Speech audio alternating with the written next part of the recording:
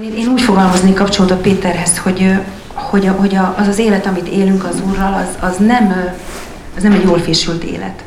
Tehát az nem úgy van, hogy ez megvan pipa, az megvan pipa, hanem azt gondolom, hogy úgy tudjuk meglátni, hogy az Isten hogyan cselekszik, hogy tehát nyitva vagyunk rá, a radarjaink rá vannak állítva, és tényleg ez a napi 24 órában való vele együttlevés, ez a kulcs az egésznek. És egy sztorit szeretnék, csak egy rövidke elmesélni, hogy valamelyik reggel nem indult olyan túl jól.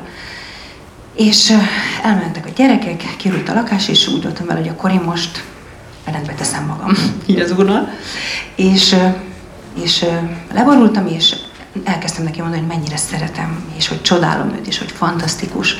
És így kifogytam a szóból, megálltam, és akkor az a gondolat jutott eszembe, hogy az oké, hogy te szeretsz engem, de én mennyire szeretlek téged. És akkor úgy voltam, hogy na oké, én akkor pályára álltam. Egyszerűen nem nagyon lehet szavakba önteni azt, hogy az Isten mennyire szeret bennünket. Tehát addig, amíg nem éljük át ezt a feltétel nélküli szeretetet, addig azt gondolom, hogy igazából nem tudjuk csinálni a dolgait.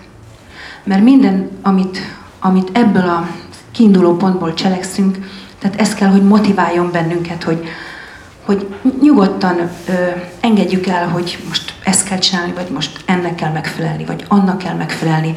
Az Isten szeret engem. Minden helyzetben, amiben vagyok, ott van mellettem. És minden dolgomról tud. A szívem legbelső titkait ismeri, hát ő teremtett. Hát hogy ne?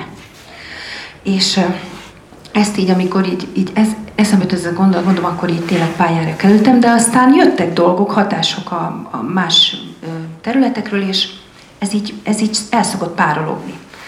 Tehát azt gondolom, hogy ezért előfeszítéseket kell hozni, hogy az ember újra és újra belekerüljön ebbe az állapotba, és nekem ez megint csak személyes, mostanában én ezt csak így leborulva tudom megtalálni.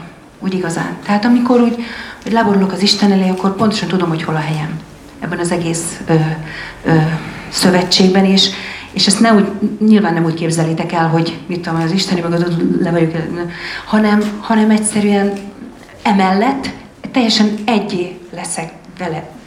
Értsétek jól, de úgy, hogy ebben a szeretetben. Tehát ez ilyen éltető erő a számomra, és én is nagyon szeretnék izgalmasabb keresztény életet élni. Én sem szeretném azt, hogy különféle dolgokat tegyek meg úgy, hogy ez nem az Isten iránt égő szerelem, szeretetből tegyem. És azt gondolom, hogy erre időt kell szánni. Tehát ezt nem lehet kispórolni, hogy vele legyünk. De ezt mindannyian tudjátok, én csak most itt tényleg, amit így egyre inkább megértek. A betegség előtt én ilyen jól fésült keresztény életet éltem. Tehát úgy voltam vele, hogy oké, olvasok igét, oké, imádkozom, oké, dicsérem az Urat, de hiányzott a sava, borsa. És amikor az Úr kihozott ebből a helyzetből, akkor értettem meg, hogy valójában miről is szól ez az egész keresztény élet, és nem most értem meg. Tehát én ilyen vagyok, nekem valami miatt ez így működött. És ami a legelképesztőbb volt az egészben, hogy voltak ígéreteim. Tehát amikor beteg lettem, utána rögtön az Isten szólt. Voltak ígéreteim. És képzeljétek, teljesen felejtettem őket. Tehát arra bátorítanálak benneteket, hogy bármilyen helyzetben vagytok, akármilyen nehéz helyzetben vagytok, az Úr biztos, hogy szólt hozzátok. Biztos, hogy mondott valamit. Ne engedjétek el. Zárjátok a szívetekbe, és mondogassátok magatoknak, táplálkozzatok belőle. Ez fog erőt adni ahhoz, hogy túljussatok. Másképp nem fog menni. Mehet másképp is, mert hatalmas az Isten, de nálam így működött, inkább ezt mondom. Igen. Még azt szeretném így a szívetekre helyezni, hogy kívánjuk az Isten ajándékait, amiket nekünk ajándékozott. Érheti az embert az a vád, hogy azért kívánod az ajándékokat, hogy te nagy legyél, de gondoljuk át, hogy az összes ajándék közül egy van, ami önmagunk építésére van, az a szellem, tehát a nyelveken való nyelveken szólás, igen. Az összes többi azért van, hogy adjunk, hogy építsünk, hogy eljussunk, hogy a church úgy nézzen ki, most is már nagyon-nagyon jó úton vagyunk, és hiszem, hogy Isten munkája vagyunk, de biztos, hogy van még több az Úrnál, amit rajtunk keresztül meg akar tenni, és azt gondolom, hogy ezek az ajándékok azok, amik előre fognak bennünket vinni. Én csak tényleg szeretnél benneteket kérni, és tudom, hogy nem is féltek, csak még így megerősíteném, hogy kívánjátok ezeket. Kívánjátok ezeket az ajándékokat, mert egyrészt, hogy sokkal színesebb lesz az élet tőle, úgy, ahogy Ágit használja az Úr a bizonyságtevésben, és mindannyiunkat, akik odaszálljuk erre magunkat, úgy, ha erre odaszálljuk magunkat, ez is ad még egy előnyt, ez is ad még egy plusz szint az életünkbe, és hát amilyen színes az Isten, hát elképesztő, hogy milyen ő. Amilyen színesek vagyunk itt mindannyian, ti, nagyon hálás vagyok értetek. Hát akkor ez még színesebbé teheti, és kérlek, hogy ne hagyjátok ki ezt. Így ennyit szerettem volna.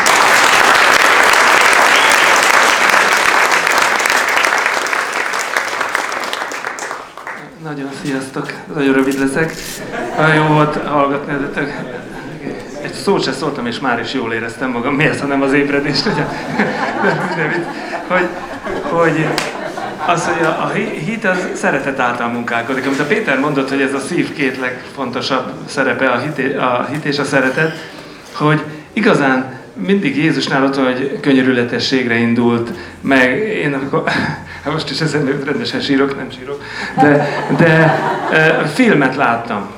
Én nagyon ateista voltam, mindenkit meg akartam verni, aki bizonyságot tett, már tudjátok, már mindenhol elmondtam, nem érdekes, lementem egy filmvetítésre, egy ilyen kis gyülibe, a Manaimbe, és akkor Jézus élete, a Sinkovics mondja, a megtérő, mert olyan volt, mint élet a halálból, pedig hát őt ismertem, mindegy. De egyszer visszanézett a vakra Jézus, azt hiszem a Bartimeusra, vagy mit tudom én melyikre a filmbe, és ez egy film, de úgy elkapott a Szentlélek. Szóval gyakorlatilag ott, mondom, ez a Jézus, ez nagyon csalázik. De úgy, hogy ott teljesen dzsukál volt az Úrnak, de ez volt az, amit most visszatérve, és nem őt, mint embert akarom nagyon megemelni, feljebb, úgyhogy ne utáljátok meg emiatt, de ott a Heidi Bakernél, amikor arról beszélt, hogy volt egy ilyen látomás az ételes szoba, a gyógyulásos szoba, meg az Úrral való közösségnek a szobája, és hogy amikor oda bement, akkor teljesen, mint ahogy mondja a korintusi levélben, hogy aki az Úrral egyesül, egy szellem ő vele. Tehát az a teljesen, amikor feloldódik az egész személyiséged, és ez viszi ám a lelket is, meg a testet is. Tehát tudjátok, amikor úgy eláraszt a Szentlélek, azt nem kell magyarázni senkinek, hogy mi lehetett ez, mert akkor nem gond szeretni olyanokat is, esetleg akiket amúgy hanem egyszerűen átveszi teljesen az a krisztusi természet az uralmat. És azt éreztem meg ott.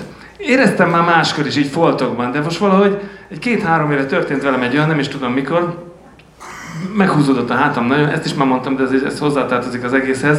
Én is körülbelül úgy éltem, hogy imádkoztam, dicsértem az Urat, mindent megcsináltam, tudtam, hogy ez valahogy nem jó. Az volt az érzésem, amikor hallottam ilyeneket, hogy evangelizáció, pláne utcán evangelizálni, én mentem ki így, hogy kizavartak.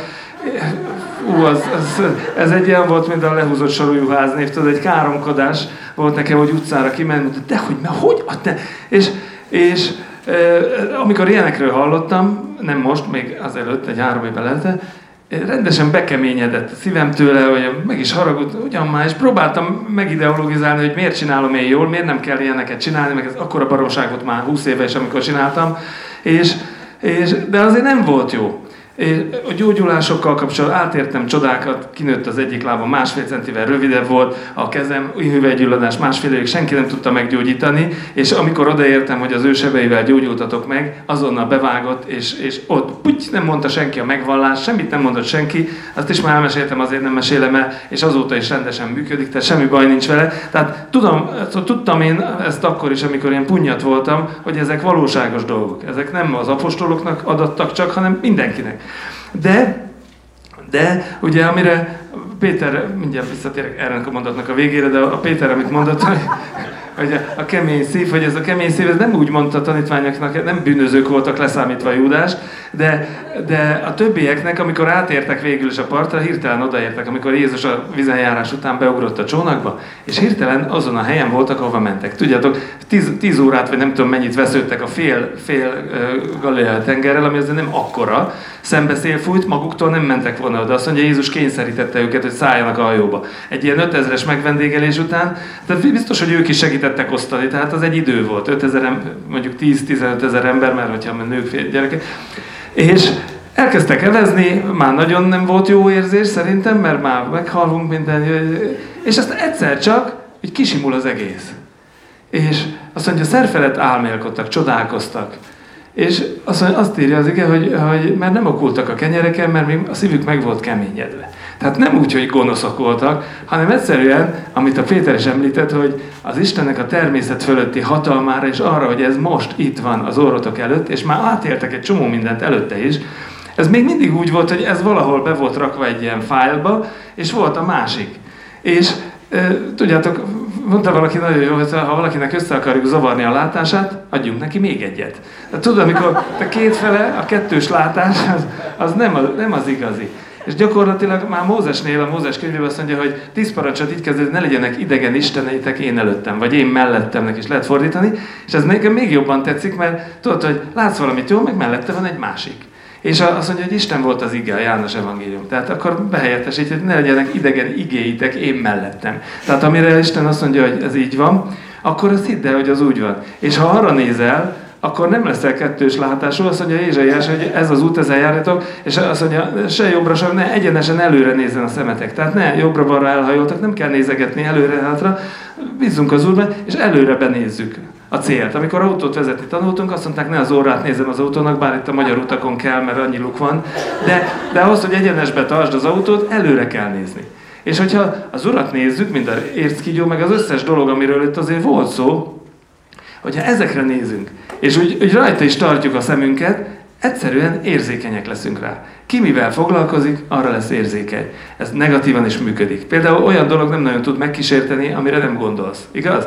Tehát ahhoz először meg kell látni, Dávid atyánk, azt mondja, amikor a királyok harcba szoktak menni. Nem bántom, biztos már fáradt volt. És ő nem ment harcba ezek szerint, hanem ott aluszkázott. Délután felkelt, körbenézett. Nyilván, hogyha elmegy harcba már az egész nincs, tehát szabályosan csináljuk, de ott megy és alszik, ezzel semmi sincs. Én is nagyon szeretek aludni. A baj ott kezdődött, amikor így elkezdett kémlelni, és jó, kipihenve, biológiai optimizmussal telve, meglátta ezt a becsamét. Na most ott is még dönthetett volna, hogy inkább visszamegyek. De nem így döntött. Nem így döntött, és egészen tovább görgette a dolgot, és tudjuk, hogy mi lett belőle. Nagyon ocsmány dolog lett belőle. De pozitívan is, hogyha elkap egy igazság, megérted, tudod, hogy szól hozzád, mint Mária forgatta a szívében a dolgokat, amiket Gábriel mondott neki. De akármilyen, ami neked szól, és forgatod, nem felejted el, az valami olyan csodát tud művelni, mint a mag. Az ugye, Mági mondta egyszer, hogy automatos van ott írva, hogy úgy terem a mag, hogy ha elvetik, az automatikusan terem. Tehát a mi szívünk egyébként mindenkinek a szíve nagyon jó föld, de mindent megterem. Tehát ha dudvát vetnek bele valahol, tévébe, rádióba, akár családi, még testvéri kapcsolatokban is, mond valaki egy hülyeséget kedvesen, jó szándékkal, de az alapvetően nem az, ami az igében van, az is megterem. És jó, hogy hagyjuk ez mondjuk másra vonatkozik, hogy hagyjuk a rendes a húzát meg a konkolyt együtt nőni, de azért ez olyan, mint a hit meg a hitetlenség. Megfér simán egymás mellett. És hogy melyik a nagyobb, az dönti el, hogy működik valami, vagy nem.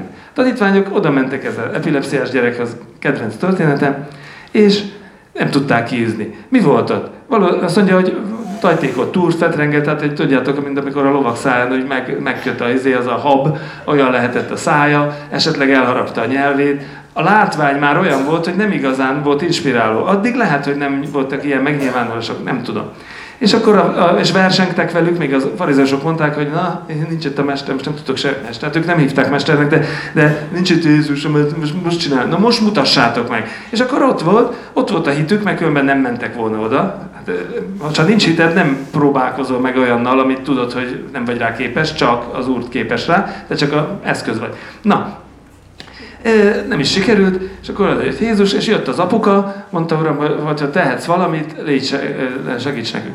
Azt mondja, és nem vállalta be Jézus teljesen egyébként az egészet magára, hogy jó, menjetek innen, Putyi azt elintézte, hanem ha hiheted, minden lehetséges a hívőnek.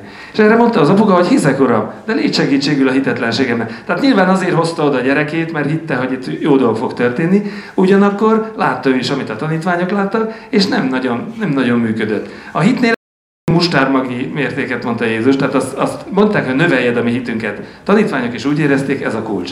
Jézus meg mindig azt mondta, hogy szívetekben nem kételkedtek. Tehát mustármagnyi hit plusz szívetekben no kételkedés. És gyakorlatilag ezt a kételkedést lehet a böjtel, meg az Úrral való közösségben, amikor úgy igazán az Úrral vagy, kiéheztetni. Van egy ilyen módszer egyébként, bizonyos részeknél működik, ahol olvastam róla egy könyvet, tehát voltak bizonyságok is, nem hívő. A rákbetegségre egy ilyen doktor bácsi rákos lett, és akkor kitalálta, hogy nem ő találta ki, valószínű, hogy ezeknek a falósejteknek kell szénhidrát, meg minden, szóval olyan éheztetős diétát alig evett, megvan ennek ezért. Tehát magyarul kiéheztette a rákot. És így mi szellemi módon ezt a hitetlenséget, ami olyan, mint a rák, mert felfalja a hitet, hogyha hagyjuk, pedig ugyanazt a drága hitet kaptuk. Ez ugye, óriási, nem? Tehát nem az, hogy te kaptál egy kicsit, mindegy, nem mutatok sehova, mondjuk én kaptam egy kicsit, egy ilyen vízipisztolyosat, a másik meg egy vállról indítható rakétával indul ugyanabba a csatába, mert az ellenség az ugyanaz. Egyébként le van győzve, de borzalmas nagy szája van, és képes elhitetni, ezt írja sokszor, hogy nagyokat szóló száj, meg hazugságokat szóló száj, képes elhitetni, hogy ha lehet a választottakat is. Most hogy képes elhitetni valaki, ha odafigyelsz? Meghallasz valamit, oké, nem tudsz vele mit csinálni, de mondhatod, hogy nem hiszem el, nem igaz. És rámondod azt, hogy mi az igaz. Ezt én vallásos formában is hallottam, mert mindenre rögtön ellenálltak mindennek, de megmondom őszintén, hogy jobb gyümölcse lehet, hogyha ez szívből van, most nem ilyen szimpati jelenetként, csak neked, ha hallod azt, hogy ez így lesz, és tudod, hogy nem az van megírva rólad, és akkor ellenállsz, kimondod, akkor meg kell oltani az ördögnek a tüzes nyilait. Mert ezek nagyon kedves beszédekbe is jöhet. A kedvencem bocsánat, de nem az ellen beszélek, hogyha valakinek fáj a feje, és bevesz egy bogyót. Azt, hogy Algoflex reklám, azt hiszem, hogy ott egy zord arc, és azt mondja, miért várna? Érted? Jó, persze, miért várna? Hát én azért várnék, mert amit egy gyógyszer meg tud csinálni, ennek nincs olyan nagy tétje. Jó, tudom, hogy van, aki fejfájósabb, de ne legyen. Ez se szabályos ám.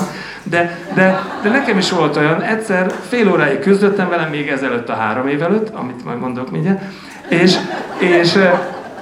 és bevettem egy kataflámot fél óra után, mert úgy éreztem, hogy alul maradok. Ez is teljesen rossz gondolkodás, ezt nem szabad megengedni. Úgy éreztem alul, mert bekaptam, és elsimult a tenger, csendesi. Na most, ha egy ilyen nyavajás kis barna bogyó, ami rosszat tesz a májnak, mellesleg nem akar segíteni ijeszgetni, aki szereti ilyet szedni, de mi van akkor?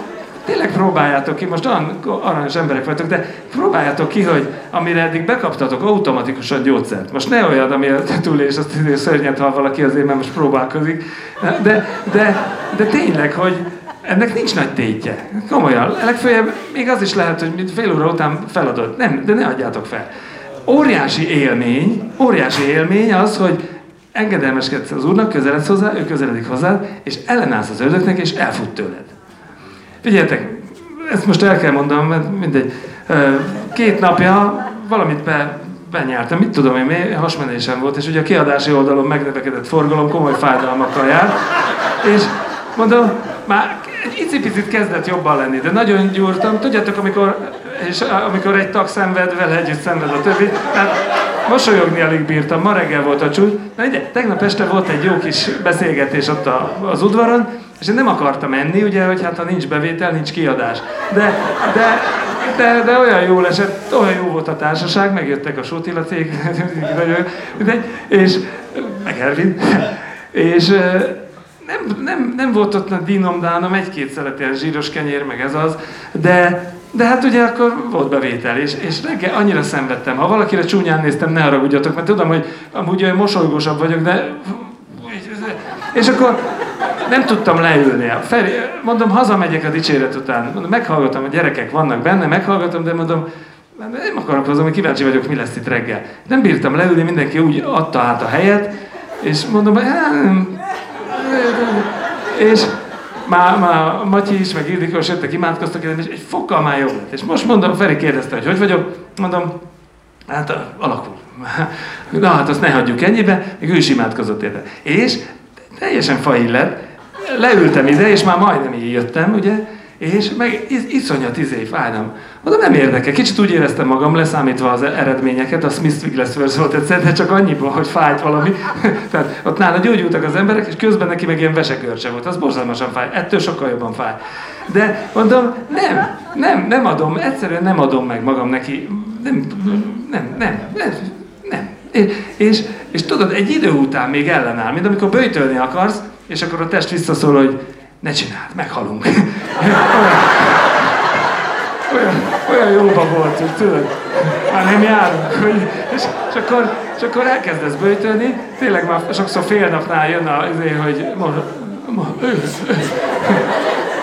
és ha csinálod egy idő után elhallgat, aki már próbált, aki még nem próbálta, megnyugtatom, hogy tényleg fél nap éhezés után nem hal meg senki, de még egy-kettő után se, de átcsap utána, mert van nekem eledelem, amit ti nem tudtok, jó, azt másra mondta, de hát nem csak kenyérrel él az ember, hanem minden igével, ami Isten szájából származik. Tehát amikor böjtölsz, és akkor ráfókuszálsz arra, hogy te most nem azért böjtölsz, mert utálod magadat, hanem azért, mert most az 5 érzékszervből ezt az ízlelés, meg a táplálkozás, meg ezeket a nagyon jó ösztönöket, amiket Isten helyezett be, ezeket most te félre rakod, és ehelyett odamész az Úrhoz. Eleinte nagyon komoly tünetek vannak, tehát így kicsit megpihen az öröm, ugye Attila szoktam mondani, nyugszik a békesség, és egy picit gyorsabban reagál az ember. Mondják ezt, hogy a zsírszövetek kimennek az idegvégződések közül, és hirtelen gyorsabban odaér az inger. Azt mondta egy kollégám, fogyott 50 kilót, és mondta, hogy de nagyon nyugis, ilyen. És akkor, amikor fogyott 50 kilót, akkor mondjuk ilyen volt. Tehát nem sokkal, de ezt ő érezte. Érezte akkor is. Úgyhogy ezek a dolgok, amikor az 5 érzékszervre hallgatunk, és nincs benne az a 6. a hit, akkor bekeményítik az ember szívét. De most nem gonoszságra, meg ilyen károsztató ízére gondoljatok, hanem egyszerűen az, hogy nem okultak a kenyereken, mert kemény volt az. Tehát az okulás az, hogy megértünk valamit igazán. Tudták, hogy mi történt, mert Jézus visszakérdezett, hát nem emlékeztek, hogy hány kenyeret szektünk meg az 5000-nek, akkor a 4000-nek, mindent tudtak. Tehát itt rendben volt. Emlékeztek mindenre, de nem okultak belőle. És szóval azt tudod, amikor úgy elkezdesz gondolkozni valamint. Tehát nem csak az van, hogy hallod, ja igen, ezt ismerem, ja, ezt is ismerem.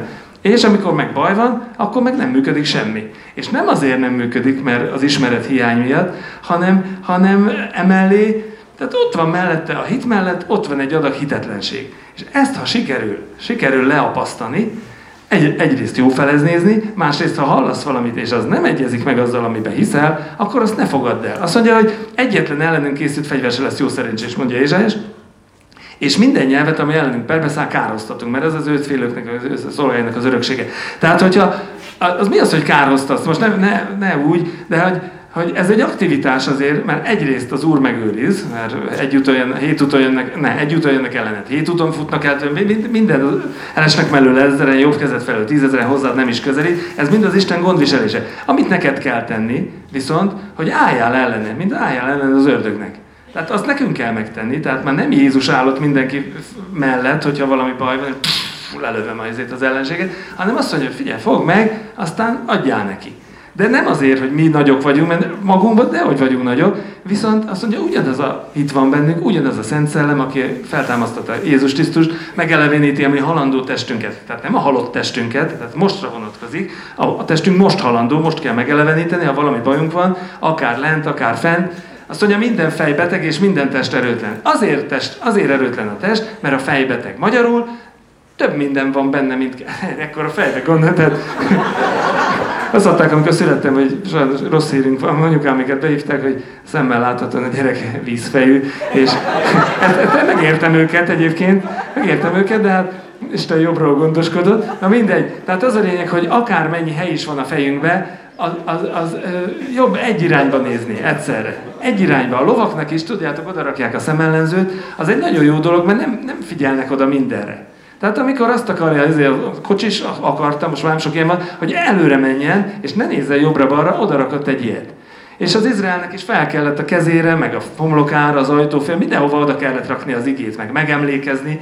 Ez nagyon nagy dolog. Jó, az egy külső rendszabály volt, de azért ha te valamivel foglalkozol, és mindig ott van az orrod előtt. Sok mindenki fel is írja a lakásában, most nem kell feltétlenül, de megfigyeltem, hogy valakinek a WC-be, a falra mindenféle igék vannak írva, és amíg ott az ember ugye eltölt egy időt, már bocs, hogy mi ez a kérdéskör megint, de rendes épülésére van mindenhogyan egy áldás. Tehát kiadás és bevétel együtt, de nagyon jó.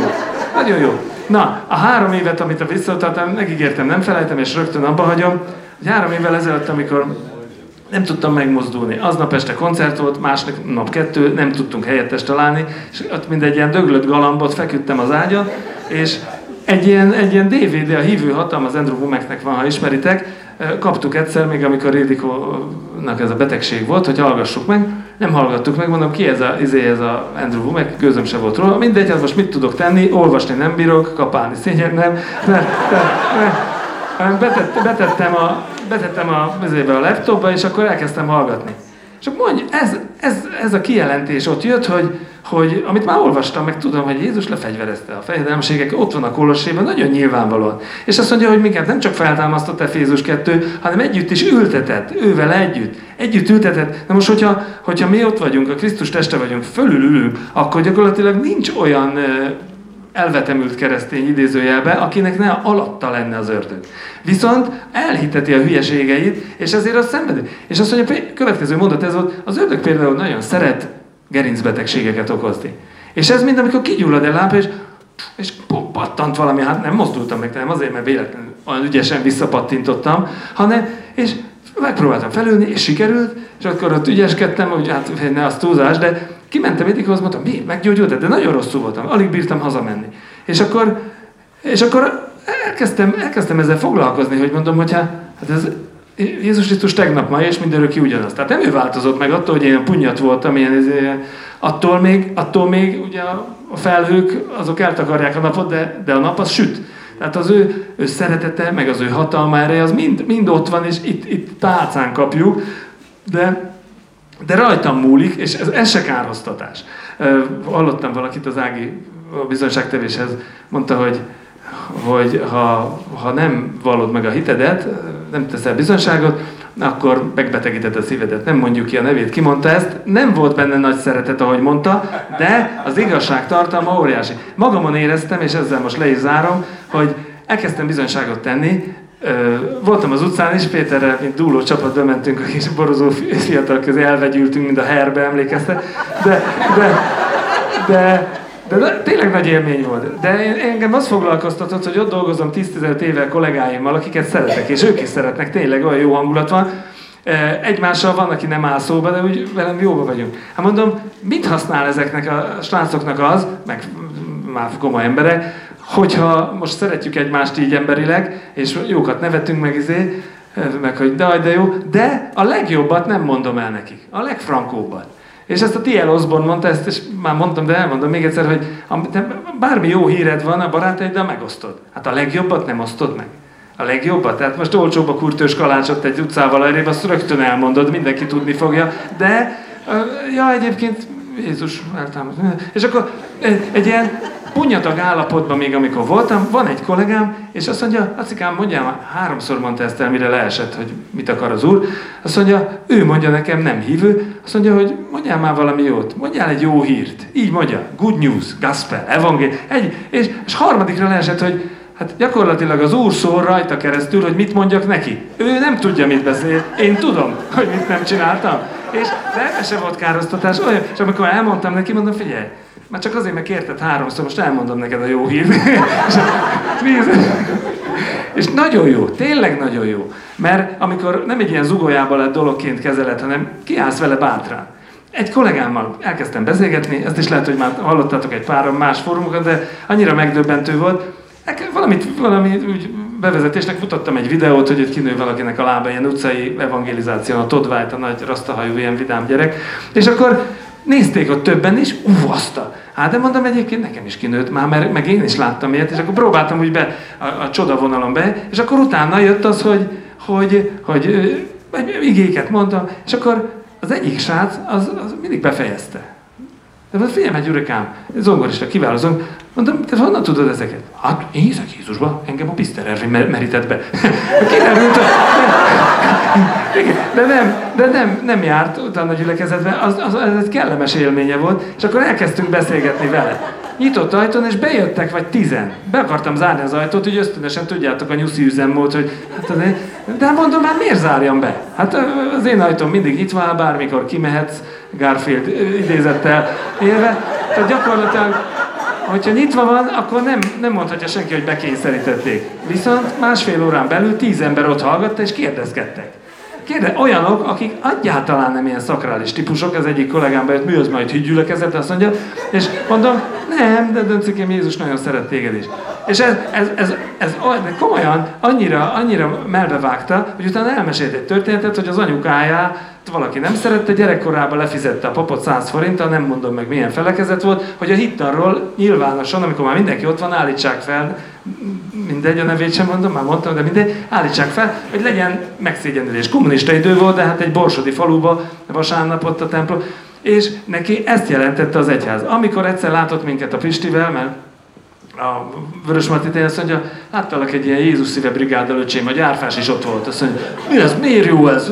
És elkezdte, akkor még nem mertem neki mondani. Hát mondom, nagyon jó, ez ilyen, de pedig jó. Tudod, és mondom, jaj uram, szégyen, gyalázatos szolgálat. És akkor olyan jól esett végre megmondani, hogy Jézus téged is szeret. És nézd rám ilyen nagy szemekkel. Nem mondom, komolyan, figyelj, tényleg jót akar neked. Nem mondd már. És mert érted, hogy ha szeretik az embereket, azért lehet, hogy nem rögtön, de egy idő után azt leérzik, hogy most ez egy vagy pedig egy rendes az, hogy kérdezték, az utcán is kérdezték tőlünk, Péterrel voltunk, azt mondja, ne haragudjatok már, mi a jó ebbe? Hát családos emberek vagytok, itt mennétek haza inkább. Most mi a jó benne, az más kérdés, de hogy neked lenne ez nagyon jó, és mi annyira szeretnénk ezt a jót veled megosztani. Kiderült, már 3 csapat már meglátogatta őt ott a Deák téren. Azt mondja, már múltkor is idejött egy szemölcsös gyerek, hogy leszáradtak a Spongalaci a bizonyságot. Azt mondja, már mindig megtalálnak engem, nem értem. És mondtam a Péterre, valószínűleg azért, mert Istennek terve van veled, és szeret téged. És itt mindig elakad. Figyeljetek, amikor az Isten jósága az megtérésre indít, és a gonoszt jóval győz meg, és még sorolhatnám. Ezt az emberek megérzik úgy igazándiból, akkor nem az van, hogy pofán akarnak vágni, lehet, hogy az van, bennem is az volt első 9-10 alkalommal, de ha meg valaki nem tér meg, ne szomorkodjatok, mert most csak magamból kiindulva, én például nem tértem meg. Én iszonyú rossz. Kinek milyen tapasztalata van gyerekkorában, nekem is voltak ilyen vallásos emlékeim, és ezt sem mondom el, mert már elmondtam sokszor, de nem akartam megtérni. Megtérni? Ekkora baromságot. Viszont amikor aztán megnyílt a szívem, mert egy olyan emberen keresztül jött, meg olyan élő hit jött, akkor az összes eszembe jutott. Szóval attól se féljetek, hogy hiába vala. És azt mondja a mami, hogy idő van, úgyhogy most nagyon... nem, de egyet szeretnék még mondani. Ha valaki esetleg, itt a Ferivel beszélgettünk az elején, hogyha valaki esetleg beteg, vagy mit tudom én, úgy nem beteg, mert meggyógyultunk Jézus sebeiben, de a tünetek makacsulott ólálkodnak, akármilyen témában, hogy nagyon szívesen imádkozunk, itt van kiválóbbnál kiválóbb minisztri tagok vannak, és tényleg szívesen imádkozunk értetek, mert óriási dolog, amikor az ember kilép, nem csak az, aki imádkozik, hanem ahhoz is hit kell, hogy kigyere, mert általában azért nem jönnek az emberek imádkérni, mert nem hiszik el, hogy történik valami. És érthető végül csak a sok negatív tapasztalat, a halogatott reménység betegé teszi a szívet, meg ilyenek, ezeket is tudjátok, de attól függetlenül Jézus tegnap ma is mindörökké ugyanaz, és ő akar segíteni. A legjobb dolog azonnal meggyógyulni, de ha mégis folyamatosan gyógyulsz meg, az is nagyon jó. Én is szeretem az azonnali gyógyulást, csodálatos, de még akkor se kell elcsüggedni, és semmiképpen nem abba hagyni. Úgyhogy ha tervezgettek meggyógyulni, akkor nagyon szívesen látom. Ebben nem lesz akadály senki. Köszönöm, hogy meghallgattak. A Máté evangélium 9. és a 10. fejezetéből 3 vagy 4 verset szeretnék felolvasni. Kicsit összegezve, vagy hogy mondjam, kiegészítve, vagy nem tudom mit csinálva azzal, ami elhangzott, bár nagyon nem kéne kiegészíteni. Jézus körüljárt a városokat, a falvakat, tanított a zsinagógákban, hirdette az Isten országának az evangéliumát, és meggyógyított mindenféle betegséget és mindenféle erőtlenséget a nép között. Tehát Jézusnak ez volt a normál üzemmódja.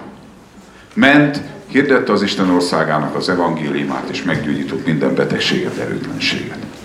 Amikor pedig látta a sokaságot, könyörületlenségre indult rajtuk, mert ugye szerette őket, mert el voltak gyötörve és szét voltak szórva, mint a pásztor nélkül való juhok. Akkor mondta a tanítványoknak: az aratnivaló sok, de a munkás kevés. Kérjétek azért az aratásnak az urát, hogy küldjön munkásokat az ő aratásába. Hát Jézus tette a szolgálatot, és utána azt mondta a tanítványoknak, hogy kezdjetek el bőszen imádkozni azért, hogy ez a rengeteg szétszóródott, meggyötört embernek eljusson az evangéliumnak az örömhíre, mert sok az aratnivaló és kevés a munkás. És ezt mondta nekik, hogy kezdjetek el imádkozni. És ott jön a vicc, ami szerintem csodálatos, hogy ez a Máté evangélium 9. fejezetének az utolsó verse, tehát kéri Jézus, hogy küldjön aratásba a munkásokat, majd a 10. fejezet így kezdődik. Jézus előszólította a 12 tanítványát, hatalmat adott nekik a tisztátalan szellemek felett, hogy menjenek, üzzék azokat, gyógyítsanak minden betegséget és minden erőtlenséget. Tehát Jézus először azt mondta, hogy imádkozzatok ezért, majd ezt rögvest követte a gyakorlat. És először a 12-t, aztán a 70-et, és aztán pedig azt mondta a Márk 16-ban, hogy akkor most menjetek, meg a Máté 28-ban, és az egész egyháznak, az egész eklézsiának, minden egyes Isten gyermekének Jézus felhatalmazást ad arra, hogy őt képviseljük, hogy őt hordozzuk, hogy őt bemutassuk, hogy az emberekhez eljusson az üdvösségnek az evangéliuma. Na most, amit a Péter, Ági, Ildikó, Laci elmond, be vannak indulva. Ez ugye teljesen nyilvánvalóan látszik, és ez csodálatos és fantasztikus is jó. Ugyanis az a véleményem, hogy az ébredés az nem valahol kezdődik el, az ébredés bennünk kezdődik el. Az ébredés arra való ráébredés, hogy kik vagyunk Krisztusban. Az ébredés arra való ráébredés, hogy élek többé nem én, hanem él bennem a Krisztus. Az ébredés egy identitás megváltozás jelent, hogy meghatározóbb lesz az életemben az, hogy ki vagyok Krisztusban. Én úgy gondolom, hogy ez nem egy elvárás. Ez egy kijelentés, amit az Isten belehelyez az emberbe, és amikor ez a kijelentés, amit a Szentlélek belehelyez, és én azért vagyok nagyon hálás, hogy elmondtátok, mert az Istennek az igazsága hitből hitbe jelentetik ki. Tehát itt mi a gyülekezetben senkit nem fogunk vegzálni azért, hogy menj és csináld úgy, hogy a doboziék, vagy a kedlék, vagy akármelyikék. Ne csináld úgy. Ha az Isten téged kijelenti, hogy te Istennek a gyereke vagy, az Isten kijelenti, hogy a Krisztus benned van, akkor te át fogsz kapcsolni Krisztus üzemmódba. Akkor elkezdesz ebben az üzemmódban járni, élni, szolgálni, és akkor ez nem kell erőlködni, és folyton emlékeztetni az embernek saját magát, hogy kapcsolját Krisztus üzemmódba, kapcsolját Krisztus üzemmódba. Nem kell, mert ez az igaz könnyű és gyönyörűséges. A Szentlélek erre fog vezetni, és erre fog inspirálni. Persze jönnek a körülmények, hogy nézz jobbra, nézz balra, és nagyon jó és nagyon fontos dolog a kiéleztetni a hitetlenséget, de alapvetően ezt a seregek urának a buzgó szerelme műveli. Ezek az emberek, akiket hallottatok, ők nem azért csinálják, mert bárki parancsba adta volna nekik. Ezek azért csinálják ezek az emberek így, és mondom még egyszer, ez nem elvárás, hanem hit. Mert a Szentlélek ezt kijelentette nekik, mert az van megírva, hogy az éhséget bocsájtok a földre, mondja az Ószövetségben az Isten, de ez az éhség nem a kenyér után, hanem az Istennek a beszéde után, az Istennek a kijelentése után. Ez az éhség itt van. És valóban nekünk döntésünk az, hogy a szívünket odafordítjuk-e. Ez mindenkinek a döntése. De ebben Isten rendkívül türelmes és rendkívül nagy szabadságot ad. Amikor a Krisztus üzemmódban vagyunk, akkor elkezdünk beszélni. Tehát amikor abban a tudatban vagyunk, abban a tudatban vagy, és abban a tudatban vagyok én, hogy ő itt van én bennem. Hogy ő akar szólni általam. Hogy ő akar cselekedni általam. És amikor ez ott van az embernek a szívében és a lelkében, és a Szentlélek ezt hozza. A Szentlélek bizonyságot tesz a lelkünkkel együtt, hogy mi Isten fiai vagyunk. Ha erre a bizonyságtételre hallgatunk, és ennek alapján elkezdünk cselekedni, akkor belép a Jakabnak az igéje, hogy boldog leszel a cselekedetedben. De igen fontos az, hogy cselekedetté váljon ez, mert amikor ennek a hitnek az alapján cselekszel, akkor az emberek oda fognak figyelni, akkor az emberek meg fognak térni, akkor az embereket Isten meg fogja gyógyítani. Amikor ebben a krisztusi identitásban vagy és vagyok, akkor ez az izraeli útnak egy nagyon nagy ajándéka volt a számomra, hogy másképp kezdtem imádkozni emberekért, mert az volt a határozott érzésem, meggyőződésem, hogy most, amikor én imádkozok ezért az emberért, akkor Jézus imádkozik, cselekszik általam. És nem kellett ez nekem az agyamat átturbózni, meg turmixgéppel áttekerni, meg nem tudom mit csinálni. Egyszerűen ez volt a realitás, amit én a szellememben tapasztaltam. És ez egy magától értetődő dologgá tud válni. Itt a táborban nagyszerű lehetőségünk van arra, hogy imádkozzunk egymásért, hogy szolgáljunk egymás felé, hogy gyakoroljuk magunkat ebben az identitásban való járásban, élésben, hogy egymást bátorítsuk zsoltárokkal, szellemi énekekkel, ahogy mondja az Efézusi levél, hogy igéket mondjunk, és mindenféle más dolgokat tegyünk, szolgáljunk egymás felé. De a tábornak, ha igazán nagyon jó következménye van és lesz, az az, hogy amikor innen elmegyünk, akkor ez az üzemmód, ami reggel 7-től, mert elkezdünk imádkozni, tart este nem tudom 10-ig, 11-ig, vagy akármeddig, és még éjszaka is a Szentlélek ott mozog bennünk, és elmegyünk innen, és visszük tovább, és mi járunk ebben az üzemmódban, hogy ő van a fókuszban, hogy az ő igével, hogy ő vele foglalkozunk, hogy akik szorgalmasan keresnek engem, azok megtalálnak. Ez egy nagyszerű lehetőség.